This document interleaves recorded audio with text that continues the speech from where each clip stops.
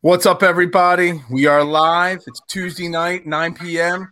Means one thing. It's Fairway to Heaven on the All About the Birds Network. I am Phil Stiefel, joined as always by Jason Sullivan down there at the bottom of the screen. This week we got a special guest, Chris Yukuzian. I've been practicing. Yeah, that's good. That's pretty good. Not too bad. Not too bad. We just know him as @Chris Ebom on Twitter. Yeah, Chris Ebom. Keep it simple.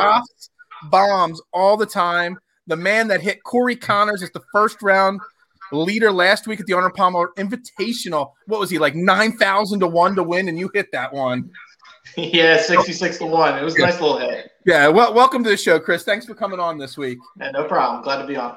Yeah. So everybody, this week it's the Players Championship, and in all like the headers I did for this week, you know, it's in caps locks because you have to type the Players Championship in caps lock. You know, it's just the type of event that it is. It's, in my opinion, one of my favorite events. Jason, I mean, what do you think? Is this top 5, top 3 events for the year for you? Oh, top 5 for sure. I just love that it's carnage every single year. It's like you never really know what to expect, and it doesn't matter how safe your lineups feel on Thursday morning. By the time Friday comes, you're not feeling safe anymore. I'm sure the same thing with your bets too. So It's exciting though. Yeah. Is it a tough week to bet, Chris? Oh, absolutely. Thanks for having me on. Yeah, this is really tough because there's so many different winners. Webb Simpson's won, Siwoo Kim. There's been so many different winners, and nothing goes with these guys. It's carnage, like he said, in the pretty much in the summing of everything. And anyone can win this event. You know, there's a lot of risk reward, and it's whoever's playing the best. This usually goes down to guys that have been consistent, not missing the cut. So we'll see what happens this week. I mean, so betting wise, I mean, literally, like you said, anybody can win. I mean, the last 7 winners have ranged from, you know, people that have never won a major, like Ricky Fowler had never won a major. Well, he still hasn't won a major, but you know, he hadn't had any big wins in his career at that point. You know, Tiger's won it. Nobody has ever repeated as champion of this event. And on the fantasy side of it, so 2 really weird stats I saw that. Last year, so there was no event last year. This is when the shutdown happened. So I'm going to keep saying last year, but I really mean 2019. 4 of the top 6 fantasy scores were $7,100 and below. That's insane to think of. And in 2018, all top 7 scores were priced $7,300 or below. So we're talking low-level guys were putting up monster numbers the last 2 years. So it really says anything goes. Yeah, that's crazy. You know, I was kind of listening today too. I always kind of track the optimal lineups each week. And one of the things that I've been noticing lately is that the optimal lineup, quote unquote, is usually around 48,000. So people are leaving, you know, if you had the perfect lineup, you would be leaving $2,000 on the table, which is wild. But that seems to be the way that's been going lately. Yeah. Yeah, I Absolutely. mean, for the most part, I mean, you're usually leaving like maybe 500-600 for those optimal lineups, but 2,000, that's pretty outrageous. That's a really big gap. That just shows there's a lot of value in the mid tier range. I mean, I can speak for myself.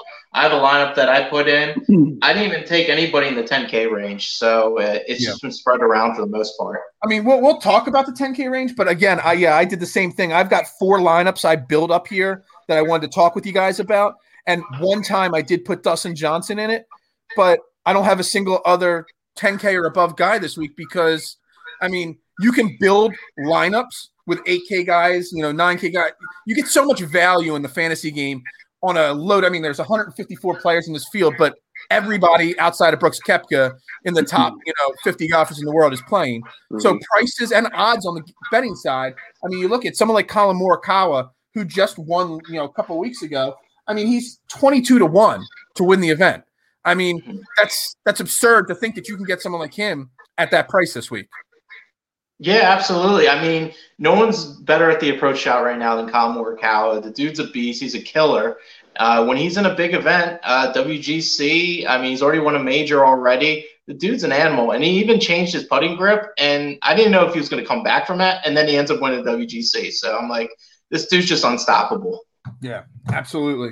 All right, real quick, before we get into any further into this week's event, let's just touch for a few minutes. I know you tweeted something out about the rule change this week, Chris. Bryson DeChambeau, huge win at Arnold Palmer last week. We had him picked last week. We also had Lee Westwood as a major contender last week on the event. Yeah, but very nice. I want to get your guys' thoughts on Bryson. First off, him winning and his major success in the past year or two validates, I think, everything he's doing. But is he good for the game and what he's doing and the excitement he's bringing and also the negative press that he's bringing? Because there are a lot of people that don't like what he's doing. Is it good for the game? What are your thoughts? Chris, you're the guest. You tweeted out about the rule change today that they made. I don't know, Jason, did you see the rule change? No, I didn't. They added an bounce on the 18th hole, I believe it was. Yeah, the 18th hole, there's a big water right in the middle, and to the left of the water, they decided to call that out of bounds now. There's like this big grassy patch over there where the grandstand's at, and they decided to make that an internal or external out of bounds. I don't have the right off the top of my head, but they're automatically calling it out of bounds, which is outrageous. Just taking something out of his arsenal for the most part. It's pretty ridiculous. Yeah, I mean, there's very limited players that would have gotten to that point, and they're kind of using it as a safety reason for it and all. But, they're taking, something that he could have driven that no one else could have. We lost Jason there. But they took it out of the equation. He'll jump back in a second. Yeah, he'll get that. But, I think – what do you think of Bryson as a whole, though? Do you think he's good for the game the way it's going? I think he's great for the game. Anybody that can – there he is. Nice. There he is. A little change up. Is this your first time doing a podcast, Jason? Dude, all of a sudden I couldn't hear anything. Not good. Oh, we're good now, though, right? We're good. Okay, cool. So anyway, I think Bryson's great for the game, honestly. He's a guy that has a lot of emotion. I think he draws in a big audience. He's sponsored by DraftKings. I think that helps the brand even more. He's a guy that works on his craft, and he's very analytical. He dissects the game. He's working hard. Yeah, he's a little hot-headed or whatever, and he's always trying to bend the rules a little bit. But at the end of the day, he's great for the game. A perfect example, that one hole where he drove over the water when he was going against Lee Westwood. The second shot, they both ended up in the same spot. That's the beauty of the game. Like, you can play it so many different ways. It didn't mean that he was going to just outpower him. I mean, yeah, the reason why he won was because of his putting. I mean, Lee Westwood had a better strokes gained tee to green, which pretty much tells the whole story. But it was because of Bryson's putting, he ended up gaining over 2 strokes. So that was big. It actually came down to his putter, not even his driver. So that's the true story. Jason, you know what, too? I think that's kind of the sneaky point about Bryson, too, is that he is such a good putter. I mean, everybody thinks that the long drives and everything like that, rightfully so, but he is a really good putter. I mean, I think he's good for the game. It's kind of like Spieth in a way. He's very polarizing. So you either like him or hate him. And I kind of was on the hate him bandwagon for a long time, but I'm starting to warm up to him. I'm not going to lie. Like, I think he brings some excitement to the game, which it's kind of been, I don't want to say overshadowed, but kind of a little bit, how they're all buddies. I kind of like the rivalry a little bit, like kind of back in the day with Phil and Tiger, how there's, you could tell that they didn't always love each other, And so I think that I don't think these guys love Bryson, but I think they know he's good for the game. And you've seen guys like Brooks Koepka come out and say, different digs at Bryson along the way. So I think it's good for the game. Yeah, two things I touch on. So first off, they just released like literally a couple days ago tickets on sale for this week. There's a limited amount of fans again. They said they sold out the entire week's worth of tickets that they were allotted to in less than an hour. And a lot of the PGA people that, put these tickets on sale say people like Bryson are the reason why they're selling out tickets, literally less than an hour, 2,000 to 5,000 fans every day, whatever it is, sold them out instantly because people want to see him. But, they were talking. I was watching live at the Players Championship all day today at work. And I forget which duo was talking. And they were talking about, is he good for the game? And David Duval, and I forget who the other one was, but the other person on the screen at the time said that they should put restrictions on his equipment and stuff like that because he's bending the rules, as you say, or stretching the rules. And I think that's awful to think that you're going to restrict the rules, just because this guy hits it further. And it's not just the hitting the further, it's the science that he's putting into it. It's not just the power. And I think that's kind of unfair to do that. Yeah, honestly though, there was one rule he did kind of bend the rules with a little bit. He was on the fringe on one hole, and there was a sprinkler head, and he was looking to putt the ball. But honestly, I don't think he had to even putt that way. But he's so used to roll for like a whole club length, and he got out of like that somewhat rough fringe, and he ended up getting on like the putting green almost. Well, he was like almost on the putting green. It was like a great look. I remember what you're talking about, and that's not breaking the rules. That's just using the rules to your advantage. Absolutely, I'm all for it. I mean, use anything you can. Honestly, he's that smart to figure that out. Like everybody should be that smart. You can't knock a guy for like finding something out. They were more talking on the Golf Channel about his equipment and the way he plays the game because he even brought whoever the other guy was on the channel was like, well, he'll still be the longest driver on the tour, but maybe he'll just come back to the field a little bit. And once he said that, I was like, that's a really lame, argument to have just because a guy's out hitting the entire competition. No, it definitely is too. I mean, what if it was the shoe was on a different foot? Say he was just the best putter on tour by far. Are you going to make changes to regulations in the putters? I mean, that's ridiculous to me. He still does. It's funny though with Bryson though, because it's like as soon as you warm up to him a little bit, he does something a little questionable. Like I don't know if you guys saw when he hit that shot in the bunker. I think it was 16 or 17, and then he hits it out of the bunker and he goes, "Oh, worst bunkers on tour." It's like at Arnold Palmer's course, you're going to say that, but I don't know. He just kind of keeps you honest a little bit with your love for him. Spieth kind of does that in a way too, though. But Spieth is along the same lines too, where it's like you kind of either like Jordan or you hate him. But I feel like when he's playing well like he has been, it's good for the game. So I have no complaints with Bryson. No, I'll tell you what about Jordan Spieth anyway. When I was watching him play, he did not lay up once. He literally went for the hole every time. I mean, it rolled past just by like centimeters, but he was not laying up by any means necessary. So I got to respect that. No, Jordan, we talk about Jordan Spieth almost every single week and how good he is for the game. So we're big Jordan Spieth fans, and Jason loves Jordan Spieth. Me, I just love when certain players, again, Bryson DeChambeau too, when they're on their game, it's good for the game. It's the Tiger effect, Tiger got me into golf basically. So whether you like them or not, polarizing characters, there's not enough of them in golf. And any which way you look at them, if they're polarizing even a little bit, it's good for the game. It gets more eyes on it, gets, the prize pools on DraftKings, up. It does all that great stuff. So, all right, let's jump right into the Players Championship. I'll start with you, Jason, because you do a lot of coursework research. What are the keys on this course, or at least the top, couple categories that you're looking at that really make a difference on this course? Again, the TPC Sawgrass, it's just over 7,100 yards. It's not the longest course on tour, but it's got a lot of weird quirks to it. Yeah, it does for sure. So it's a Pete Dye design course, which we know a lot about Pete Dye design courses. The weird thing about these kind of courses, especially this one, is that no certain type of player really wins. Like Chris kind of brought that up earlier in the show, kind of saying there's no really rhyme or reason if you look at past winners. It's a little bit of everybody. So I kind of like that a lot because you never know really what to expect. Approach is probably the most important stat this week. You're going to have to be good with your irons. It's definitely a second shot golf course. The interesting thing for me is it's been known in the past as a less than driver course, But then you have somebody like Bryson who, gained so much off the tee. Is Bryson going to try to, quote unquote, break this course? I mean, he might. So it's going to be interesting to see what he does. So, yeah, I think it's also a week where you're not going to weigh course history as much because it's kind of a crapshoot. So recent form is going to be super important this week. I'm going to want guys that are playing well recently. And there's a lot of interesting calls. I feel like there's a lot of people that don't, quote unquote, fit the course, like Bryson Spieth and those guys. But are they interesting plays on DraftKings? Definitely. And anything to add about the course there, Chris?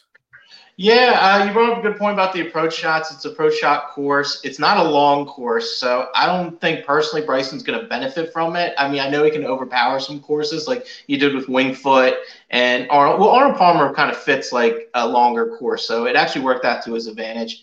But birdie or better percentage, I feel like, is a big deal because you got to be able to really score at this course, and it's a feast or famine course. You can get real hot or you can get really bad real fast. And I actually think that strokes gain off the tee is kind of important here because you got to be able to hit these fairways. It's not just about distance, but it's about accuracy hitting these fairways because you got to set up that approach shot and give your chance at least for a birdie or eagle. Yeah, I agree with all that. The only other one I had written down, I mean, I kind of always feel that when strokes gain approach is one of the key factors. Strokes gained around the green is also a key factor. Mm-hmm. I think that's, big this week as well. But yeah, like you guys have said, 100 times, this week could be, it could go in 100 different directions, on where we're looking at this week. I will say I did write down when we get into the fantasy aspect of it, I wrote down the top, 10 names in the last 36 rounds in shots gained to approach. And outside of Morikawa, some of those names that are on the list will be surprising, in the sense that, they're not names you're thinking about playing or betting. So it'll be really interesting to look at. And also, I wrote down strokes gained, the best players recently on Pete Dye courses. And I really think that because Pete Dye courses are a little different, I really think that's something you have to take into account when you're, making your bets and your fantasy lineups. So the top 5 guys and strokes gained on Pete Dye courses recently, Tommy Fleetwood, Dustin Johnson, Adam Scott, Bryson DeChambeau, and Rory McIlroy. So even though, we talk about the distance and everything else, some of those numbers out there say someone like Bryson or Rory or DJ, the longer hitters, might still be able to have some success on this course this week. Yeah, you brought up Dustin Johnson. He actually hasn't had he's never won this tournament. He's had a 28th, a 12th, a 17th, and a 5th. So, I mean, he did have a 5th, don't get me wrong. I mean, Dustin Johnson, when he is on his game, he is the best golfer on tour. It's just when is he going to do that? You just don't know. That's his main issue. And that's why you typically don't bet him because, honestly, the field is really good. Even the young guys are good, like Zalatoris and Sam Burns and Victor Hovland and Colin Morikawa. These are just the young guys. I'm only talking about like the John Rahms of the world and everything. The whole field's stacked. To take a guy at 6.5, 8-1. Dustin Johnson's at this 12-1 range. It's kind of intriguing, but it's fast. His history hasn't really been all amazing. Well, it's just since we started Dustin, do you have any thoughts on him? Jason, because he is the highest priced guy on DraftKings. He's 11-2. There's only 4 guys 10K and above because Brooks Koepka is withdrawn from the event with that knee injury. Do you look at Dustin Johnson as someone to play in DraftKings level? I don't think so. Kind of for the same exact reasons, too. He's played here 11 times. He makes a lot of the cuts, but he's not going to win. And for 11-3, I shouldn't say he's not going to win. He hasn't won in 11 times here. There's actually only one other tournament that he's played more and not won, and that was the Memorial. He's played it 12 times and not won. So it's interesting to me, but I feel like if you're going to spend that kind of money, you're going to have to – I want a guy that's going to finish in the top 5 for sure. And I'm not 100% confident in him here. And like Chris was saying, too, if you drop down just a little bit, I mean, I don't want to jump ahead of ourselves, but you see a guy like JT below 10,000. It's like, Is there really that big of a drop off when you're going to save, $1,500? So for me, I'm actually going to fade DJ and Rahm this week, which is terrifying to say, but. So the 10K and above range this week, you got Dustin Johnson 11-2, Rahm at 10-9, you got Rory at 10-6, and you got Xander Schauffele at 10-3. Personally, I'm fading all 4 of them this week. I'm not even betting any 4 of them this week. I just think the prices on DraftKings and actually their cost to, their outright winning odds, I just don't think there's enough value in any 4 of those guys this week to really jump off the page. Yeah, I mean, if I'm looking at one guy, Rory's already won, so I'm not too concerned about him trying to win again. I think he already went over that hump, and I think he just accomplished it, and that's what it's done with. And again, no one's ever repeated as champion, and technically he is the defending champion. He technically is the defending champion. If I had to take somebody here, I would maybe consider Xander just because he's been so consistent. But is he going to win? Probably not, but he's just Mr. Consistent. So if you're looking for points with that kind of tier, that would be the kind of guy I would lean towards. I'm going Rory. That's probably going to be the only guy I play over 10,000. I just like his – so he's not been great, quote-unquote, for him. But, I mean, T10, T6, cut, T13, T16 in his last 6 events. So he's been really, really solid. Mm-hmm. He has 5 top 12 finishes here, too, so he likes the course. Obviously, he's the defending champion. So he's played really well here. But I just think one of these weeks he's going to break through, and if he putts, I think he wins. And so I'm kind of hoping I get there early on Rory this week. Yeah, no, absolutely. All right, let's jump into that 9K range. You already, kind of, hinted at Justin Thomas at 9,900. But, I mean, this 9K range, a lot of these guys, most weeks, when they're not major events, are in the 10K range. You got Thomas, you got Bryson, you got Webb Simpson, Morikawa, Viktor Hovland, Patrick Cantlay, Tony Finau, and Patrick Reed. I mean, all these guys are winners or week in and week out top 5, finishers. Chris, you want to start? Any of these guys you like this week that you want to jump at first? Fantasy-wise. Yeah, fantasy-wise, I think Colin Morikawa is pretty much a lock you have to play. You saw him pretty much the WGC. He scored a 64. I mean, the guy can go on monster tears with his approach game.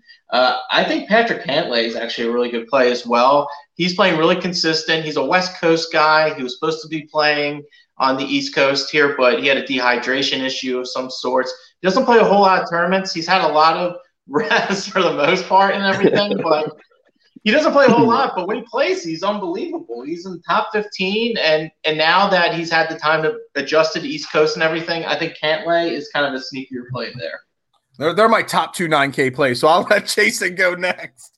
So those are actually my top 2 9K plays as well. I think bets I want to make this week too to outright win the event. So exactly. So I think JT is underpriced. I think that makes him a play right there. Obviously, he hasn't putted all that well. He's kind of been going through some personal stuff with his grandfather passing away and all that stuff. But I have faith in that he'll bounce back at some point. Cantlay, for all the reasons that Chris just said, he kind of fits the model of the player that I think can win here. Good tee to green, solid birdie or better, good scrambler. Like he just kind of has all the tools. It's just a matter of putting it all together. One other play that I really like this week is Webb Simpson. Obviously, he won it 2 years ago, or I guess that would be 3 years ago now. But great iron player, great putter. He's best on Bermuda, even though these aren't traditional Bermuda greens. But I still like the way that his game sets up for this course. So those are my favorite 3. This range, I feel like you could easily start all your lineups in this range and be very happy with it. I mean, that's exact for Webb Simpson. The exact words I wrote down. I didn't write down anything else other than elite iron and putter. That's all I wrote down. But I do like him a lot. Well, Webb Simpson's very accurate off the tee. He hits a lot of fairways, which is real important. And we didn't even talk about Viktor Hovland. The guy has been crushing it left and right. He's always giggling and smiling out there. I swear he's high as a kite. He's just out there having a good time and everything. He always kind of looks laughs the whole time. He hit like a 10 on one hole, and then he rips off eight birdies in a row. But I love Hovland there. And you're not scared of Hovland after the weekend he had last week? No, I mean, he was basically in the top 5 going into the weekend, was he not? And then he just completely fell apart last week.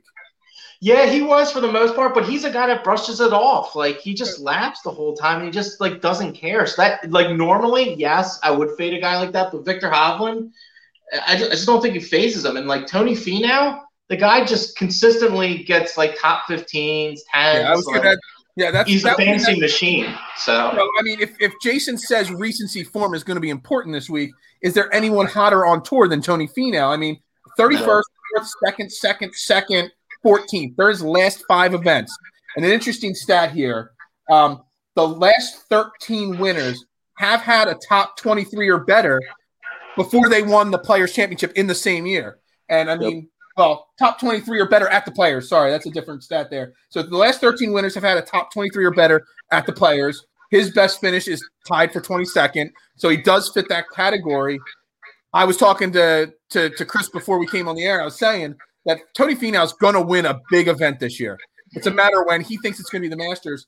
I would like to put my money that this might be the week that fifth place Tony pushes through. Fifth place Tony. No, I would love to see that, honestly. I love Tony Finau. Like we've talked about before, like I feel like he's going to be one of those guys that when he gets one, he's probably going to reel off 4 or 5 in a year or two. Yeah. I mean, he's such a solid golfer, and he's good in all aspects. It just seems like he just can't put that Sunday round together, which is kind of, in a way, what Rory's been doing lately. It's like he starts off so hot and then kind of fades as the weekend goes along. And Hovland did that last weekend too. I just have one point about Hovland real quick too while we're on it. He's one of those guys, like Chris was saying too, that he just kind of shrugs it off. It's like, he comes off – he starts off so hot last week. I think he was 5th going into Saturday. Has that blow-up day or two, and it's like he doesn't even really care. He came out and said last week, I don't even like playing Florida. It's like you don't like playing Florida, but you keep reeling off these top 5 finishes or top 7 finishes every single week. So it's like I sure like to see those courses that you do like. So, yeah, he's just one of those young guys, like kind of seems like he's always high, like a free spirit, doesn't really – I'm hoping he likes to play overseas because I got him for the Open Championship 80-1. So I'm hoping he likes to play over the pond. So that's what I'm hoping for. Real quick, I'll get just a yes or no because he is the top fantasy scorer there is out there on a regular, consistent basis. Bryson DeChambeau, yes or no to play on fantasy or to bet on this week? Both of you. I'm saying no. No for both? I'll favor him on both this week. He just came off this win. He's had 2 wins before, but they've come off of so he had the win and then he had the break and then he played. One time he had a really bad finish and then the other one was pretty decent. This is the first time he's going to be pretty much playing a tournament after a victory the next week. And the field's so good, and it's a shorter field. I don't know if he's going to be able to tear his course up as much as he did Arnold Palmer. So I'm fading on both. Okay. Jason? So this is kind of a foreshadowing moment. But so first off, I'm going to fade him on fantasy.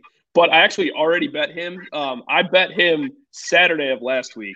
So I did not know he was going to win, obviously, at that point. I got him at 20-1. So wow. I like those odds for him. I definitely am going to stay with that. Yeah, that's a good bet there. You got it if you're betting on golf, even if you're betting small like me, looking at the futures and looking ahead. I mean, it's really important, because we'll get into it when we talk about Chris's betting philosophies and all later in the show. I mean, he got Tony Finau at 33-1 to win the Masters. I mean, he's not going to come anywhere close to that number any further down the line. So right, exactly. I have a question for you guys. What do you think Bryson's price would be this week had the pricing come out after he won? So he's 9,700, but say he came out after the win. He would be in the 10K range for sure, maybe 10-3, 10-5. He's at 15-1 to win now. He might have started, at that point instead of come down to that point. Yeah, I think he would have been easily in the 10K, but they got the pricing out early because of the Millionaire Maker and everything. Right. So that's they wanted to get as much action as possible to cover themselves. So. Mm-hmm. But, I mean, I think there's going to be a lot of action on him because he did win last week, and people are going to see that. They're going to see the bombs and everything. So I don't think he's a good guy to play for daily just because if you want to actually – it depends, like, what tournament you're going to play. If you're going to go for the home run swing and go for, like, the Millionaire, you don't play Bryson. It just isn't there. But if you play a smaller one and you think he's going to have a good day, then you play him in the small tournaments. Yeah, absolutely agree. All right, let's get into that 8K range real quick. Again, just like the 9K range, there's a lot of – big name players that have been playing really good golf this year in it. You start with Scotty Scheffler. You got Berger, who just won a couple weeks ago. Matsuyama. We've talked about Spieth, Tyler Hatton, Paul Casey. There's a lot of names in this range. I don't know who to go first here, but Jason, Chris went first in the 9K. give me your top play. It's probably Jordan Spieth, but since you love him so much, no. All right, your top 8K rated guy. So I have a bet on Spieth as well. Okay. So I am actually not going to play. Totally right. Which I do every week, so it's not really saying much. My favorite play in this range is actually Scotty Scheffler, 8,900. He's coming in really good form, T7, T20, and 5th in his last 3 events. It's his first time here, so obviously first-time guys don't have a ton of success here, but I think he fits the model for this course perfectly. He's a birdie or better king, really good tee to green. If he can putt at all, I think he's gonna be set up for a big week. And then, so I'm kind of going opposite ends of the spectrum. I'm also going to go Adam Scott, 8,100. He's made his last 5 cuts overall, and he has 8 straight cuts made here. So I really like his I had past 12 track record written here. down. I had 12 straight cuts written down. I think it's 11 or 12, whatever. Either way, so he's made a lot of cuts here. A ton of cuts here. Yeah, including his past few years here have been T12, T11, T6, T12 his last 4 years here. So obviously he likes this course. I think he's a good fit for this course too. So I like him a lot. I don't like this range in general, but I like those 2 guys. Gotcha. What are you looking at on these players betting and fantasy wise in the 8K range? So what I'm looking at, I'm with him pretty much. I think Scheffler's the best guy here. He's a birdie making machine. He putts pretty well. His approach shots aren't the best in the world, but he's solid off the tee, which will at least set him up for good shots. Matthew Fitzpatrick's been playing really well with these big fields. He's been putting real well. He's been pretty much in most of them. I'm also there with them with Adam Scott. I mean, he's been so consistent. He's a guy that kind of picks and chooses his tournaments for the most part, but great off the approach, great off putting. And I actually saw this video on Paul Casey today. Somebody brought this up. It was Paul Casey. He had the old school 3-wood, and it was literally a wood club. And he hit the thing off the tee. He hit a carry over 300 yards. I was like, holy crap. I was like, I mean, I love Casey because I loved him last week. He just didn't pan out. He was my favorite play last week to win. I just felt like he met everything real well. And he could be a guy that does play really well. Spieth, he's just so inaccurate off the tee. That's my biggest issue with Spieth. If he actually could hit fairways, like, he would be really dangerous. Yeah. Like, he honestly would be, because he gets at least 2 lucky shots a week. Like, he had the hole-in-one last week. He has, like, iron shots that he just hits that, like, hole magically that kind of, like, gets him going. He has, like, some weird juju going on. But we'll see. I mean, if he can hit fairways, that's going to be Jordan Spieth's number one concern. I do like Paul Casey, especially in fantasy. You know, he's had a withdrawal and a missed cut here in his last 2 events, but he does have 3 top 25s before that. He's playing great golf this year, and I think because of his withdrawal and missed cut in his last 2 times playing here, he's going to have I think ownership percentage in fantasy is going to be huge this week. There's going to be a lot of, money or picks on certain players, so getting somebody that can have a low ownership is going to be super key. And I think they're going to fade Paul Casey a lot. And I think his recency form really is, you guys touched on pretty much every one of my 8K guys I like there. But, and also recency form, we will throw Hatton into the mix. I mean, counting the European Tour, he's got a first, a 22nd, a 6th, a 22nd. Last week he was 21st, but that was with a 77 on Sunday. So he was much better set up before Sunday. So, I mean, I like all those guys, especially Adam Scott, but I really think Paul Casey is a guy to watch out for this week. Yeah, no, I think so too. Go ahead. Go on. You're good. I was just going to say, I think he's going to be low owned, like you said, too. I think he kind of let people down a little bit last week, and he was pretty highly owned last week. So I think he's a sneaky play this week, definitely. I mean, I always I read like 4, 5, 6 different articles every week before I start doing my notes and watching different videos. And the one thing I kept seeing on fantasy sites was ownership percentage is going to be so much bigger than normal this week. Sorry, Chris. Yeah, that's going to be important. I mean, the pools are just going to be so much bigger. So, I mean, you're going to get that more entries and everything. We didn't even touch up on Daniel Berger, a guy that's been pretty well. But you know what? He hasn't been too hot here for the most part. He's had a 65th, a 57, a 67th. He just hasn't really had good form here at the Players for the most part. But that might not mean anything because everything just gets washed out the window, it seems like, for the most part. And Tyrrell Hatton, I'm always on the wrong end of Tyrrell Hatton. I just don't even touch him for the most part. I can't stand him. He's just dipping and just like looking around. I don't know. I just don't like him that much. I'll be honest with you. He's lost me some money, so he's on my no list for sure. One final note on Adam Scott. It's totally random, and it doesn't mean anything this week, but he does have more rounds in the 60s at this course than anybody else in the field. He hasn't played as many times as Sergio or Phil Mickelson or some of the other vets that are in this field. He's got more rounds in the 60s than anybody else. So, I mean, I'm a big believer in the single round slates. I've made more money betting, doing fantasy for single rounds than anybody else. You play him in the right round when he goes off, he's going to be good for a round in the 60s at some point this weekend. Yeah, no, I love the play too. I think it's just safe too. It's like, there's going to be a lot there's going to be a lot of reaches, I think. Not reaches necessarily, but you're going to have to kind of go low on ownership in a certain spots. But I think he's the one guy to kind of like staple down your lineup. It's just a consistent guy that's going to make the cut. Yeah, Adam Scott typically is a guy that's under the radar. No one ever really thinks about him because he doesn't play a whole lot of tournaments. He's real solid and everything. So I also want to talk about Sungjae Im. He's a guy that's really accurate off the tee, one of the most accurate guys off the tee, great ball striker, but his putting blows. Will work out for the most part. The couple tournaments way back when he was contending, I forget which tournament it was, he was on the one side of the water, and his caddy was telling him to hit around it, and he didn't want to, and then he ended up splashing in it. So It was just like it's just like I don't know if he's just so hard headed. I mean, the dude's like totally committed. Like he just plays every tournament, and all he does is golf. So he doesn't. I think he just recently bought a home. Like he wasn't even living at a home. He was just going place to place, just playing golf and just like slumming it up at like just random places and just like grinding golf. So I mean, like, what can you not love about that guy? He's my dude. I love gold Sungjae member on Airbnb. He probably is. Dude's the man. I love Sungjae. I don't know. All right, let's get into the 7K range because I think there's a boatload of names. I can't even fit all top half of those 7K names on my screen at one time here. There's a boatload of names to name, so we're not going to, run down the entire list. Yeah. But we'll start with Chris. In the 7K range, is there anybody that you're looking at as a favorite to win the event? Because actually, one of my favorites to win the event's in the 7K range. Okay. I have them in almost every single one of my lineups at this moment before they lock. If I had it, I personally didn't take anybody in 7K range for the most part. But if I were to take somebody, I think I would take Louis Oosthuizen. I think he's a guy that plays well in these tournaments. He's a guy that scores really well. He withdrew last week. I think he's actually a great option for fantasy because I think people are going to be super bitter about having him in the lineup and everything. I had him in every single lineup last week. You know what? It was a good play. He withdrew after the lineup's locked too, so there's nothing you could even do about it. No, there was zero you could do with it. It was just dumb luck. That's how it went.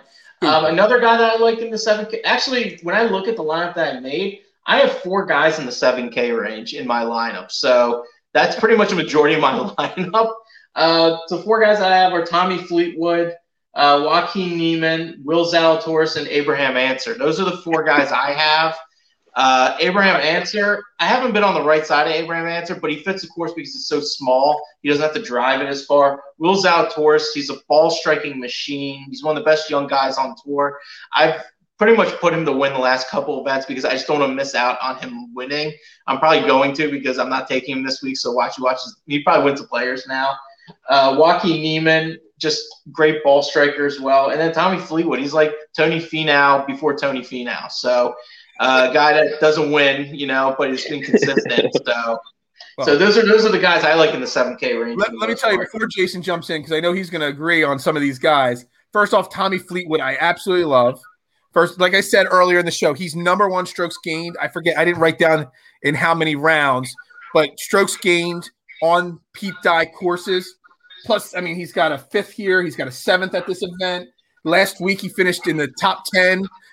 I think everything is lining up for a big Tommy Fleetwood week, and I think he's at 45-1 to win the event. I think that's great value on your bet there. Mm-hmm.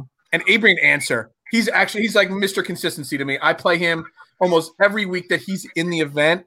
He finished 12th here 2 years ago, whatever. And his last 5 tournaments he played on Pete Dye courses, he's got 4 top 10s.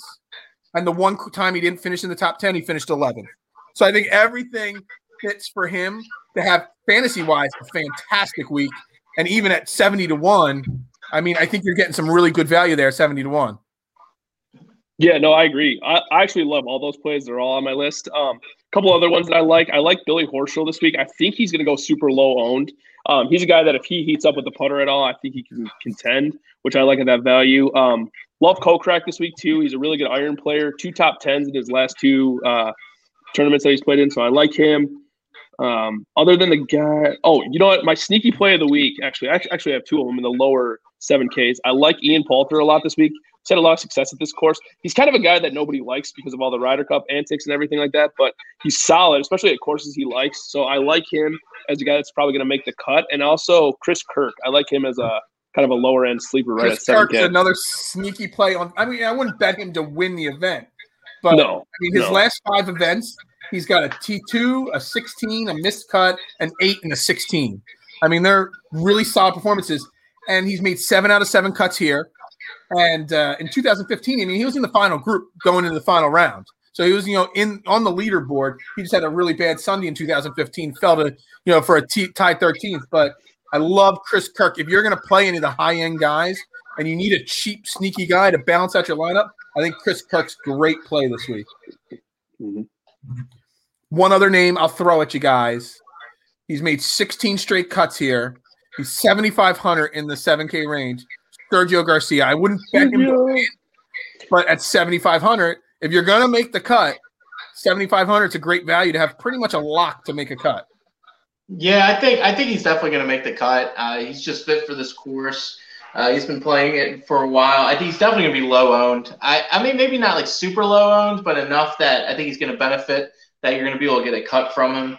Guys, we didn't even talk about though. Sam Burns, he fell off like immediately after that Sunday, and everyone just forgot about him. Like he's just like nobody. The guy could go off at any point. He's great off the tee. Yeah, his putting is really good. I mean, that's a real strong suit. His putting. He's really good on Bermuda grass putting. That's also really important as well. And if you're looking at a guy that's a ball striking machine, Russell Henley. He's a guy that's one of the best at ball striking on tour. Will he win? Probably not.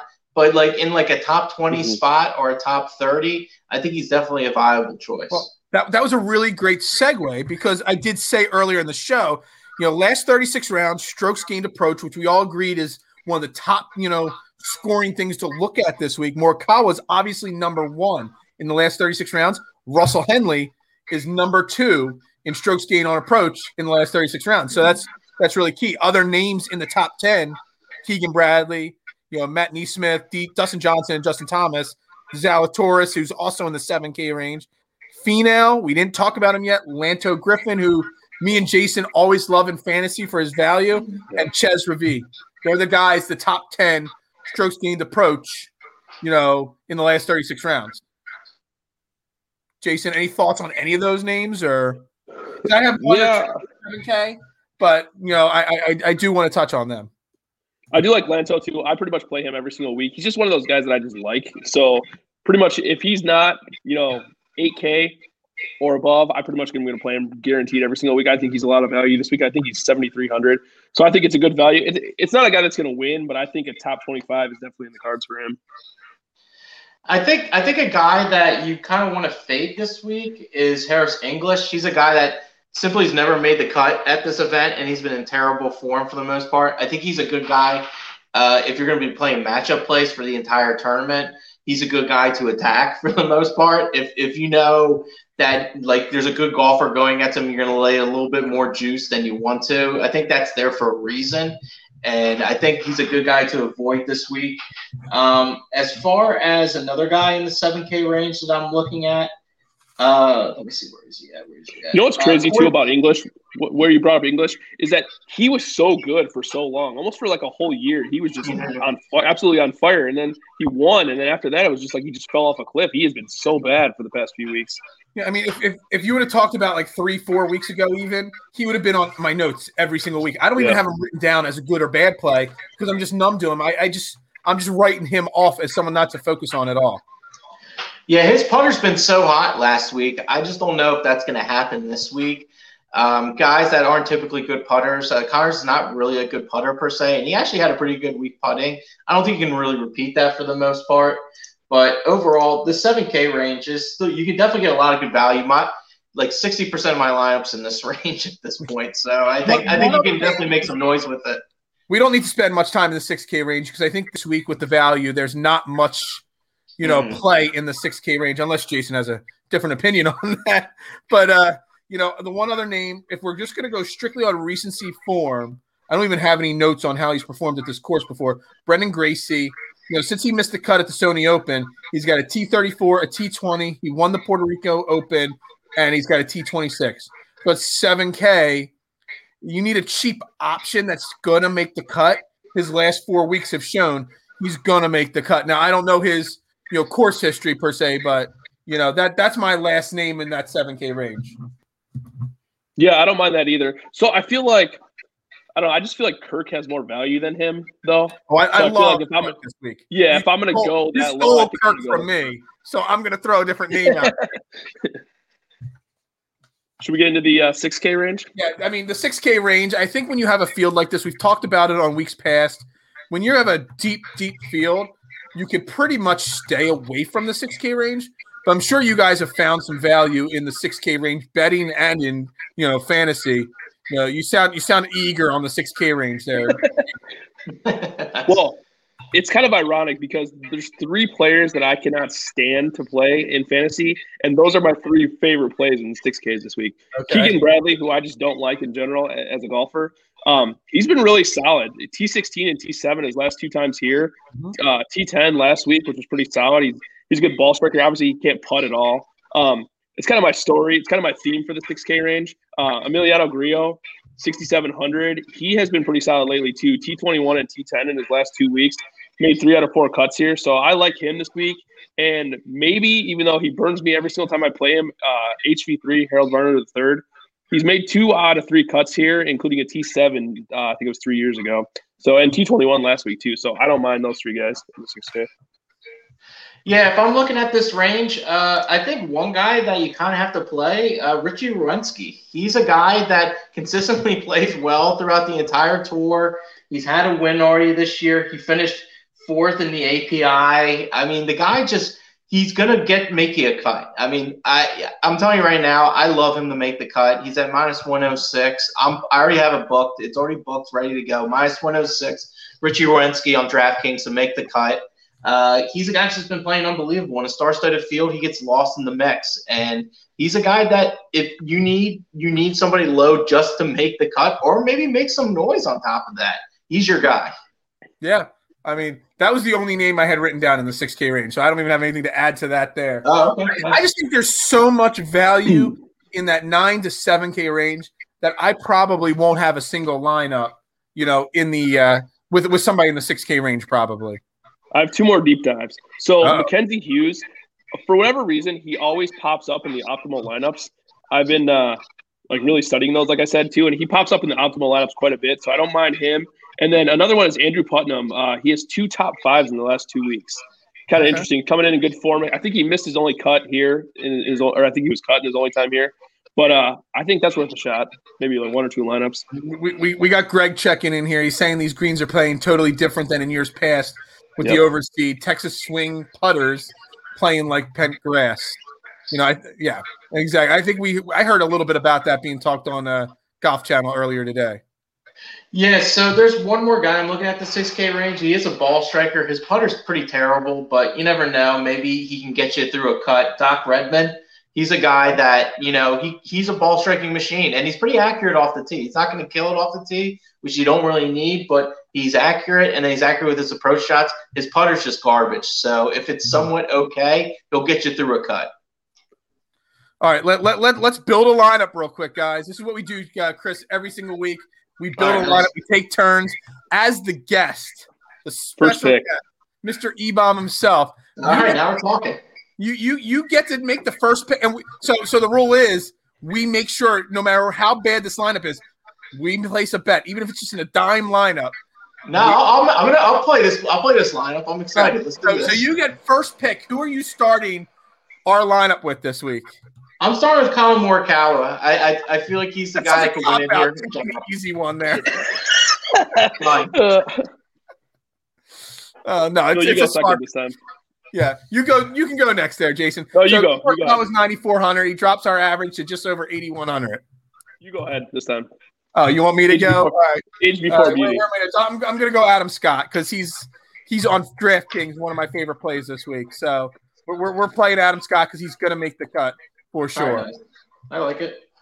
All right, I'm going to have to go value here. Well, not that. I'm going to go Zalatoris.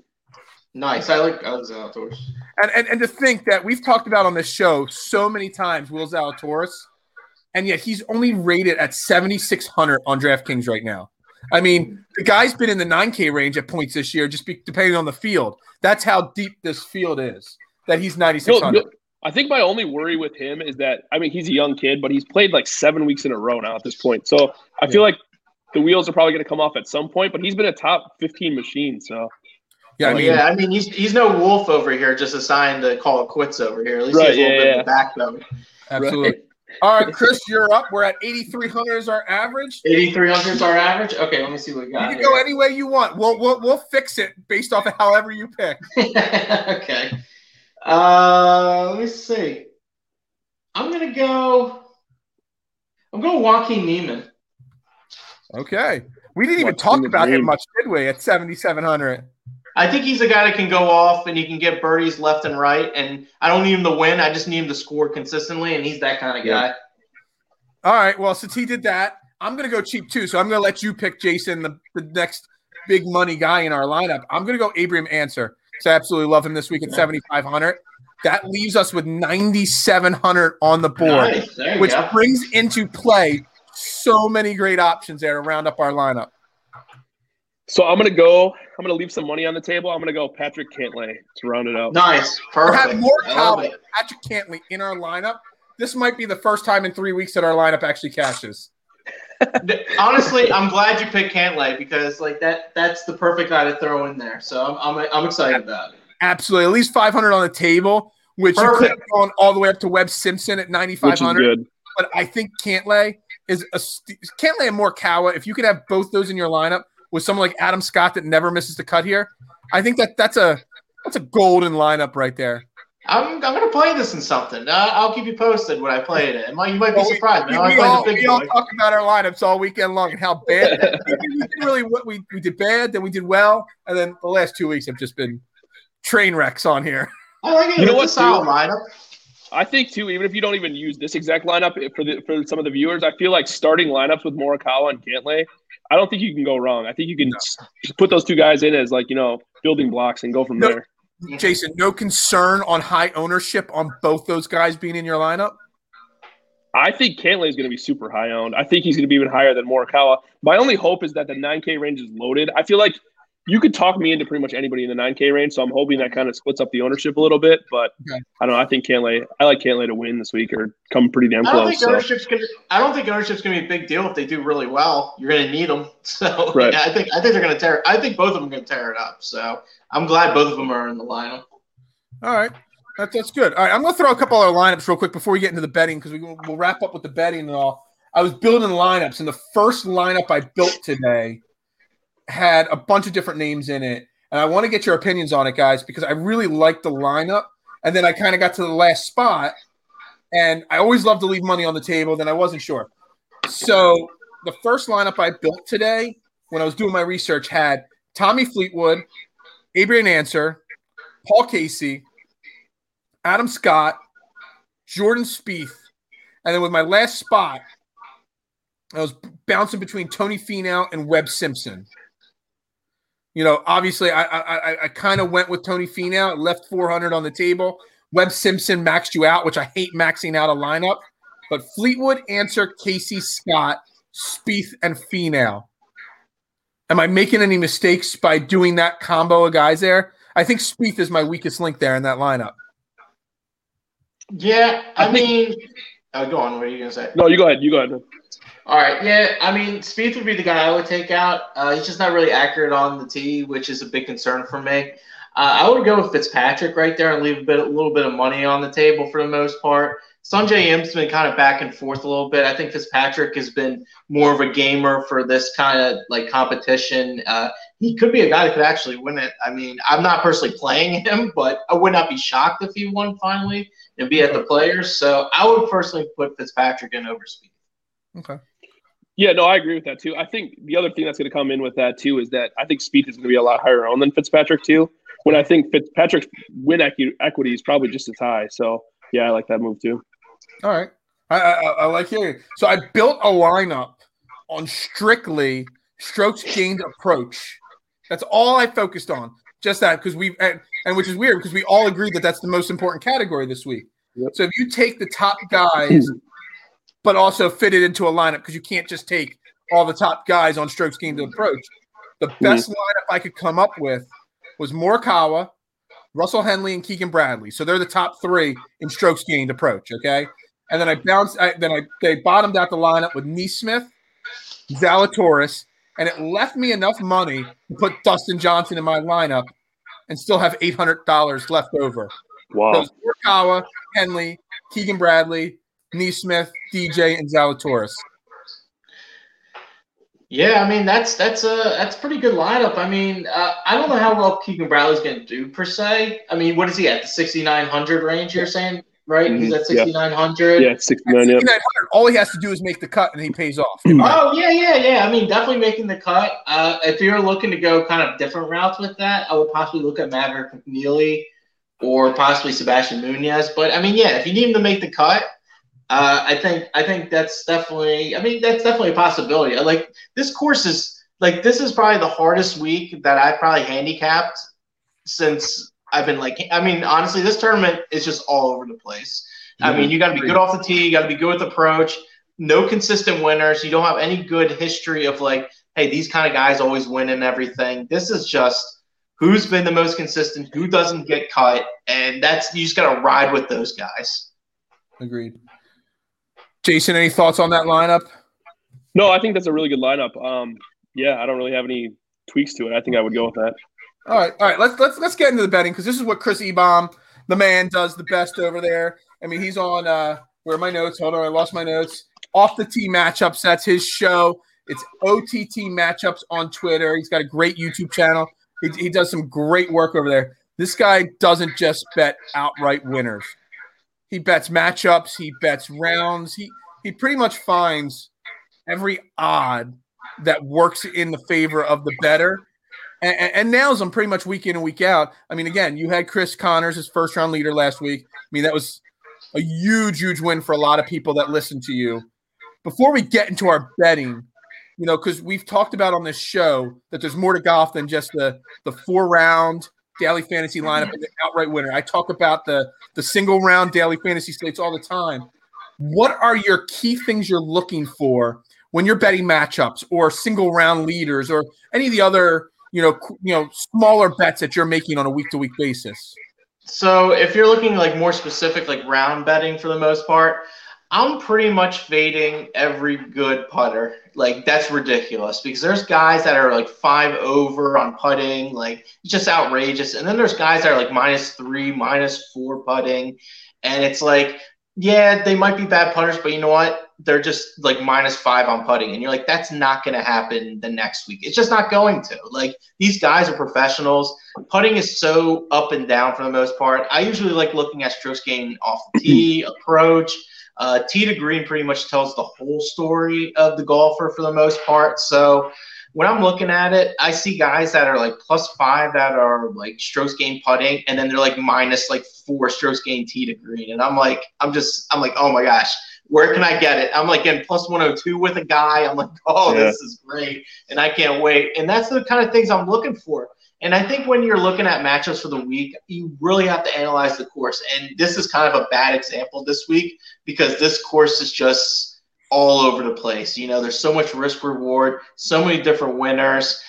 I think actually live betting guys to win this tournament is going to be key. I think you can find great value here.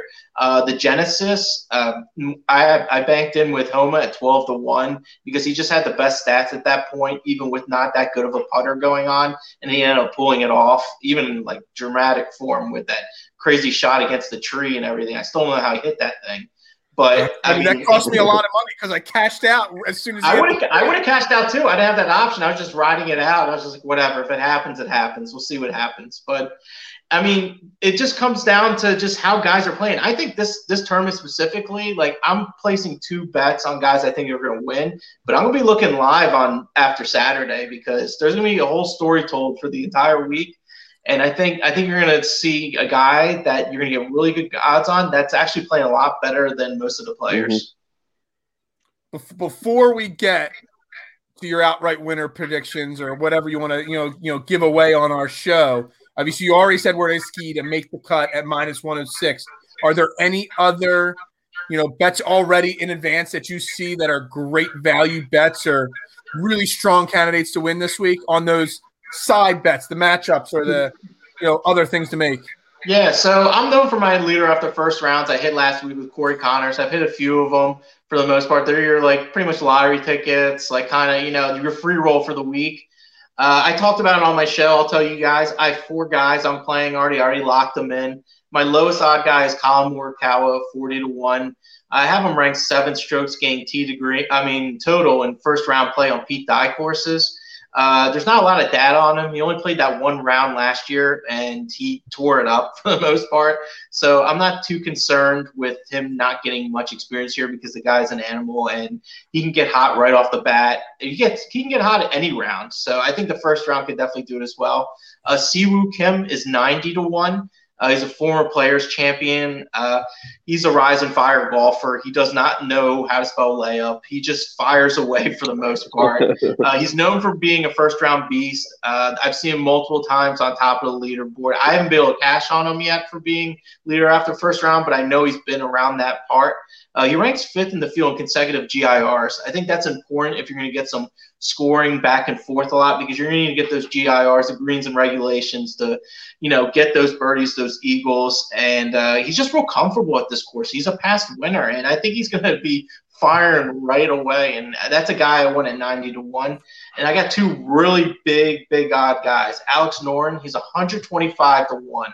I have him ranked 2nd in strokes gained total in the entire field on first round strokes gained total within 4 years of data on Pete Dye courses. He's played 4 first rounds here, and he at 125-1. I absolutely love him. I think he's definitely worth a flyer. He doesn't have mind-blowing stats. He's not a guy you're like, oh, he does this great or this great. He's just a solid golfer. I guess if his strong suits are strokes gained around the green, like you were talking about before, and his putting. He did post a top 12 at the Genesis, which is a really tough course to play. Yeah. So for that reason alone, also, like, for 125-1, I would be more than happy to play that. And Rory Sabatini, 125-1. He's been super cold. I'm not going to lie. He's missed 3 straight cuts. I'm not playing him to win. That's not what I'm looking for. He's ranked 5th in the field based on Pete Dye courses for first round play. That's what I'm concerned about. He's had 8 first rounds played at the just pretty much these kind of courses. So there's a lot of data backing it up. It almost falls into that Corey Connors that I had last week, because Corey Connors did not have a really good like run at the Arnold Palmer as far as, like, you know, scoring well and, you know, just finishing the tournament for the most part. And he after the first round, he said, I have the skills to play well here. I just finally put it together. And Roy Sabatini, I wouldn't be shocked if he pulls it off, because he does play well here in first rounds, and nobody's talking about him. He used to be like, why is that guy up in the first round leaderboard? And hopefully we can cash with him 125-1. Well, I'm just going to tell you before I get to Jason, I'm going to make a bet on each and every one of them. Corey Connors. So I'm going to bet each and every one of those, at least a small unit on it. I mean, when I'm looking at these, I don't really play a lot of like the high end guys, because it is first round and it's very volatile for the most part. You know, anybody could be up there in first round. I mean, if someone's feeling froggy and they want to leave, you know, they're going to just be firing away, and then they're feeling good with their putter. I'm telling you, I see it all the time. I'm watching PGA Tour live, and I just see these guys just like not even caring, just free swinging. And you got a free swing in golf, you know. I mean, I play golf, and I mean, I'm still trying to work on everything. And one guy told me my shoulders were too tight when I'm like swinging my irons and stuff. And no one ever told me that in like the years I was playing. No, it's like I got a little loose. I started, you know, just the ball started popping a little bit. I was like, oh, okay, all right. And I think a lot of these guys, the first round, they just don't care. And they're like, the pressure's not on them. And these guys that aren't that good, they're just free swinging. And that's what I try to take advantage of. We've never had somebody just describe it as free frogging or whatever you just said. Field frog. Stairway to heaven here. Yeah, you got field frog. You got to leap. That's my new favorite phrase, by the way. I'm going to start using that all the time. All right, we're going to dive into Jason. I want your top bets to outright win this week, because again, on this show, you know, Chris is the best when it comes to the matchups and the first round leaders and all those things. But I think we've done a pretty damn good job on this show of picking winners. I mean, we've had 4 or 5 outright winners, and we've done this show 7 or 8 times. Wow, that's really good. We're between the two of us, one of us picks the outright winner almost every single week. So exactly right. I got 7 names written, and I haven't decided on my picks yet. So I'm going to listen to you first before I make my decisions. So I put 3 bets in, like I said. I don't know if I did it Friday night or Saturday morning last week, but I got Spieth at 28-1. Bryson at 20-1, which obviously that was before he won, so I didn't know that at that point. And then JT at 18-1. And then I was kind of looking for longer shot winners, and I was having a hard time kind of coming up with one. So I think I'm going to kind of do what Chris was saying and just kind of wait until later on in the weekend. Mm-hmm. I do have one more bet, which is Sungjae Im at 55-1. But I think I usually do like 5 to 7 a week. I think for my last 2 or 3, I'm probably going to wait to see how the weekend goes. Maybe bet Friday night just to see, how things are shaking out. Yeah, I agree with that because I'm really stuck. So I actually don't have anybody written down to outright win that is below 22-1. So the 4 names that are 22-1, I'm looking at 4 different names, and I'm not going to bet all 4 of them right now. I'm going to bet 1, maybe 2 of them, and then we'll see, like you said, going into the weekend. But if I'm going to bet one of these guys, I'm going to throw all 4 names. We've talked about all 4 of them multiple times today. Patrick Cantlay, Webb Simpson, Tony Finau, and Colin Morikawa. I kind of feel like I have to bet Morikawa and Finau actually this week. Is that the right way to go, or should I be only betting one of them or the other 2? Where should I go, Chris? I mean, honestly, Colin Morikawa is my favorite guy to win this week. I mean, he's a ball striking machine. He's a beast. I mean, he plays well in these big kind of tournaments. I mean, he's my favorite guy to win at 22-1. I can't knock you for taking Finau because I love Tony Finau. It's just I'm personally not taking him at this point because I'm kind of banking him to win at the Masters and have that storybook ending of winning at the Masters. It's only because you have money on the Masters. That's the only that's the only reason why. But I think he's going to play well because he plays well everywhere. So I can't knock you for taking Finau. All right, I got 2 guys I'm looking at in the 40 to 45-1 range, and we talked about him. I talked about him before. I loved Tommy Fleetwood this week. He's 45-1. And Paul Casey at 40-1. Again, these lines were when I did my research at like 9 a.m. this morning. So some of these numbers might have changed since then, and I haven't placed my bets. I think if I'm betting Morikawa, I'm also betting Fleetwood, hands down. Or do you prefer Paul Casey, or should I stay away from those 2 guys? Guys. Yep. You want to go? Guys. No, you go ahead. All right, okay. All right, that's fine. Paul Casey, he has a lot of the good stats. He drives the ball over 300 yards, and he's one of the most accurate guys that drives the ball over 300 yards, and he's really good at approach shots. I mean, I got burned on him last week because he was my favorite guy last week, so I'm kind of a little bitter about it. I wish I wasn't, but I do love Paul Casey. He's a guy that, he's kind of a free swing guy. He's always smiling. He's like a guy that you would want to play golf with, honestly, because he seems like he'd be like a really good dude to play golf with, but he doesn't really seem like a lot really phases him, so I like the Paul Casey play. I wouldn't be shocked if he wins it. Jason? I like the Casey. I definitely like the Casey play better than the Fleetwood play. I just am not I think Fleetwood is going to do well. I think he's going to be good for fantasy. I just don't think he can win here. That's the biggest thing. I think a top 10 is not out of the question. I just don't think he's going to win. Okay. I mean, I think everything. I mean, again, Fleetwood is the European Tony Finau. 5th place Finau. I mean, he's just got course history. He's got recency success. I'm going to use 5th place Finau until he wins the Masters. If he wins the Masters, I'll never say that joke ever again. Right. I don't know. Something about Fleetwood's got me hit this week, but all right, I'll take that. And I have one long shot, and it's not really. I really don't know if he's really got a shot. Maybe I bet him. Maybe I don't. Maybe I wait till the weekend. But Abraham Ancer, he's my favorite fantasy player, and at 70-1, I mean, I think he's as a long shot. If you're betting anybody 60, 70, 80, 90-1 to win the event, I don't think you can get much better than Abraham Ancer as a potential, hit this week. He's got the talent to do it for sure. I mean, we've seen him contend in big tournaments before. He's definitely not afraid. And this being like a shorter style course, I think it's a good fit for him too. So yeah, I don't hate that at all. I think that's a good fit for him. Yeah, I mean, the fact he's not like a real big driver, I mean, he's pretty consistent off the tee, so I think that really works out for his advantage for the most part. I'm looking at what he did pretty much here. The American Express, he got 5th. The World Golf Championship, he did end up getting 18th, which is a really tough tournament. So, I mean, I can't knock you for taking that either. I think what'd you get him at? What was the odds? 70-1 he was at. 70-1. I know a lot of guys I've been talking to, they're real big on Ancer. I'm just always on the wrong. I was talking to you before. I'm always on the wrong end of Ancer. Right. So I'm going to take him to Paul Casey. I've always been on the wrong. I like Paul Casey this week, and I'm leaning towards Fleetwood because I've had a lot of bad, experiences with Paul Casey. Sure. You know, he's one of the 97 golfers on the dead to me list. Yeah. Yeah, that's Terrell Hatton for me. I can't stand him. All right. Do we got anything else to wrap? Oh, well, I didn't even get who's your outright winners. Who do you like to win outright this week? Obviously, I'm guessing you're saying Colin Morikawa, right? Yeah, so I like Colin Morikawa. He's my number one guy. Patrick Cantlay at 22-1. He's only had 3 events, like I said, but his worst finish has been 15. He's just so good around the green, really good ball striker. There's really not one thing he doesn't do right. And I think guys are going to kind of forget about him a little bit in the betting market. And I think at 22-1, I think he's also really good there with Morikawa. And one more guy that I am looking at, Victor Hovland at 28-1. He's a guy that can run up the score. I'm not too concerned about the weekend like we talked about before because he just laughs everything off and just moves on. But those are kind of the 3 guys I'm looking at. I placed 2 bets on Morikawa and Cantlay.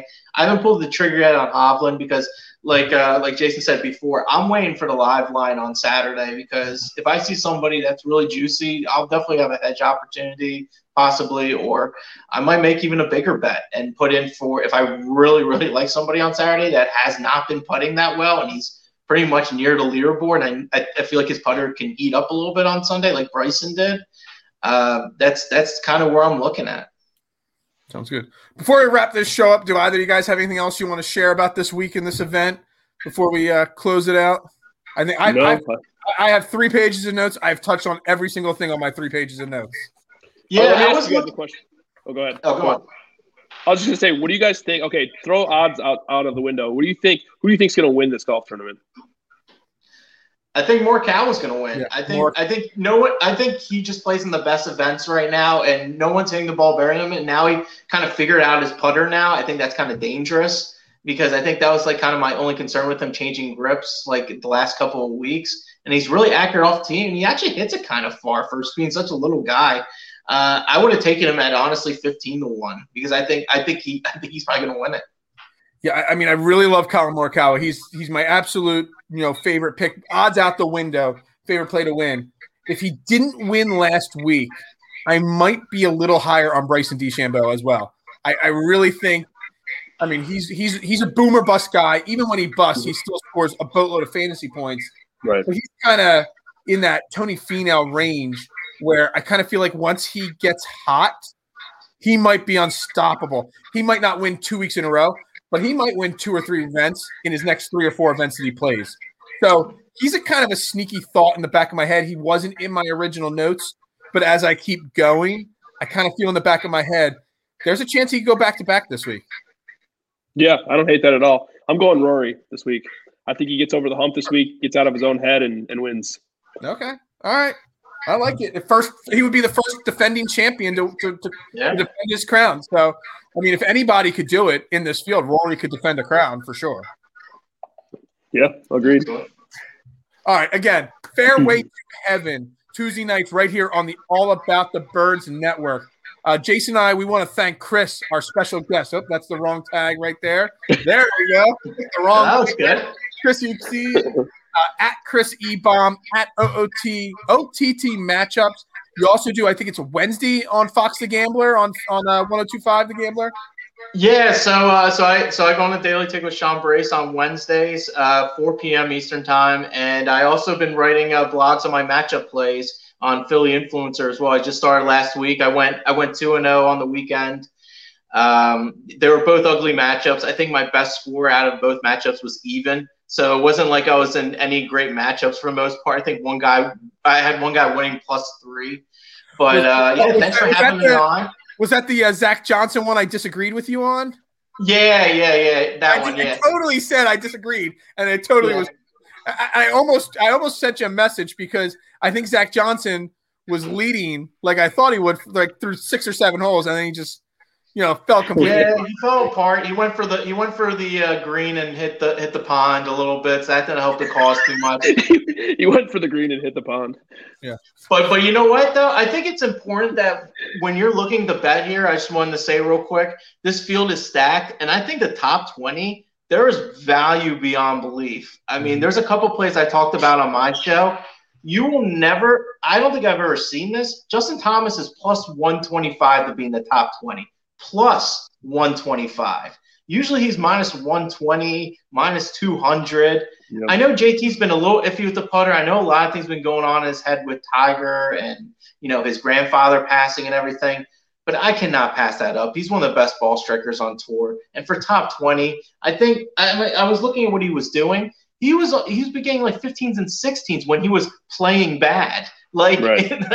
like I think top 20 is a steal there. And I'm looking at Will Zalatoris 3-1. He's been a top 20 machine. That's 3-1 on your money. And Sam Burns, we kind of touch up on him a little bit, 4.5-1 on top 20. So, I mean, if you're looking for a guy with a little more long odds than Sam Burns, who is a very good player and puts very well in Bermuda grass, 4.5-1 is very good. But Justin Thomas at plus 125, I had to lock that in. I'll live by that all day. Yeah, I mean, and these are the bets that we don't look at every single week, and that's why we wanted to get you on, Chris, because I mean, you literally, we think we know a lot about golf and fantasy and gambling, but I mean, you got that gambling aspect locked down. If you people watching the show are not following him at Chris Ebom or his OTT matchup site, I mean, you're missing out on so much opportunity to make money week in and week out on golf. So, yeah. Well, thanks, man. Appreciate it. Yeah, thank you so much for joining us. No problem. It's fun. Fairway to Heaven on the All About the Birds Network. We're so much more than just Eagles talk on this network. We just locked somebody up to write Phillies baseball for us.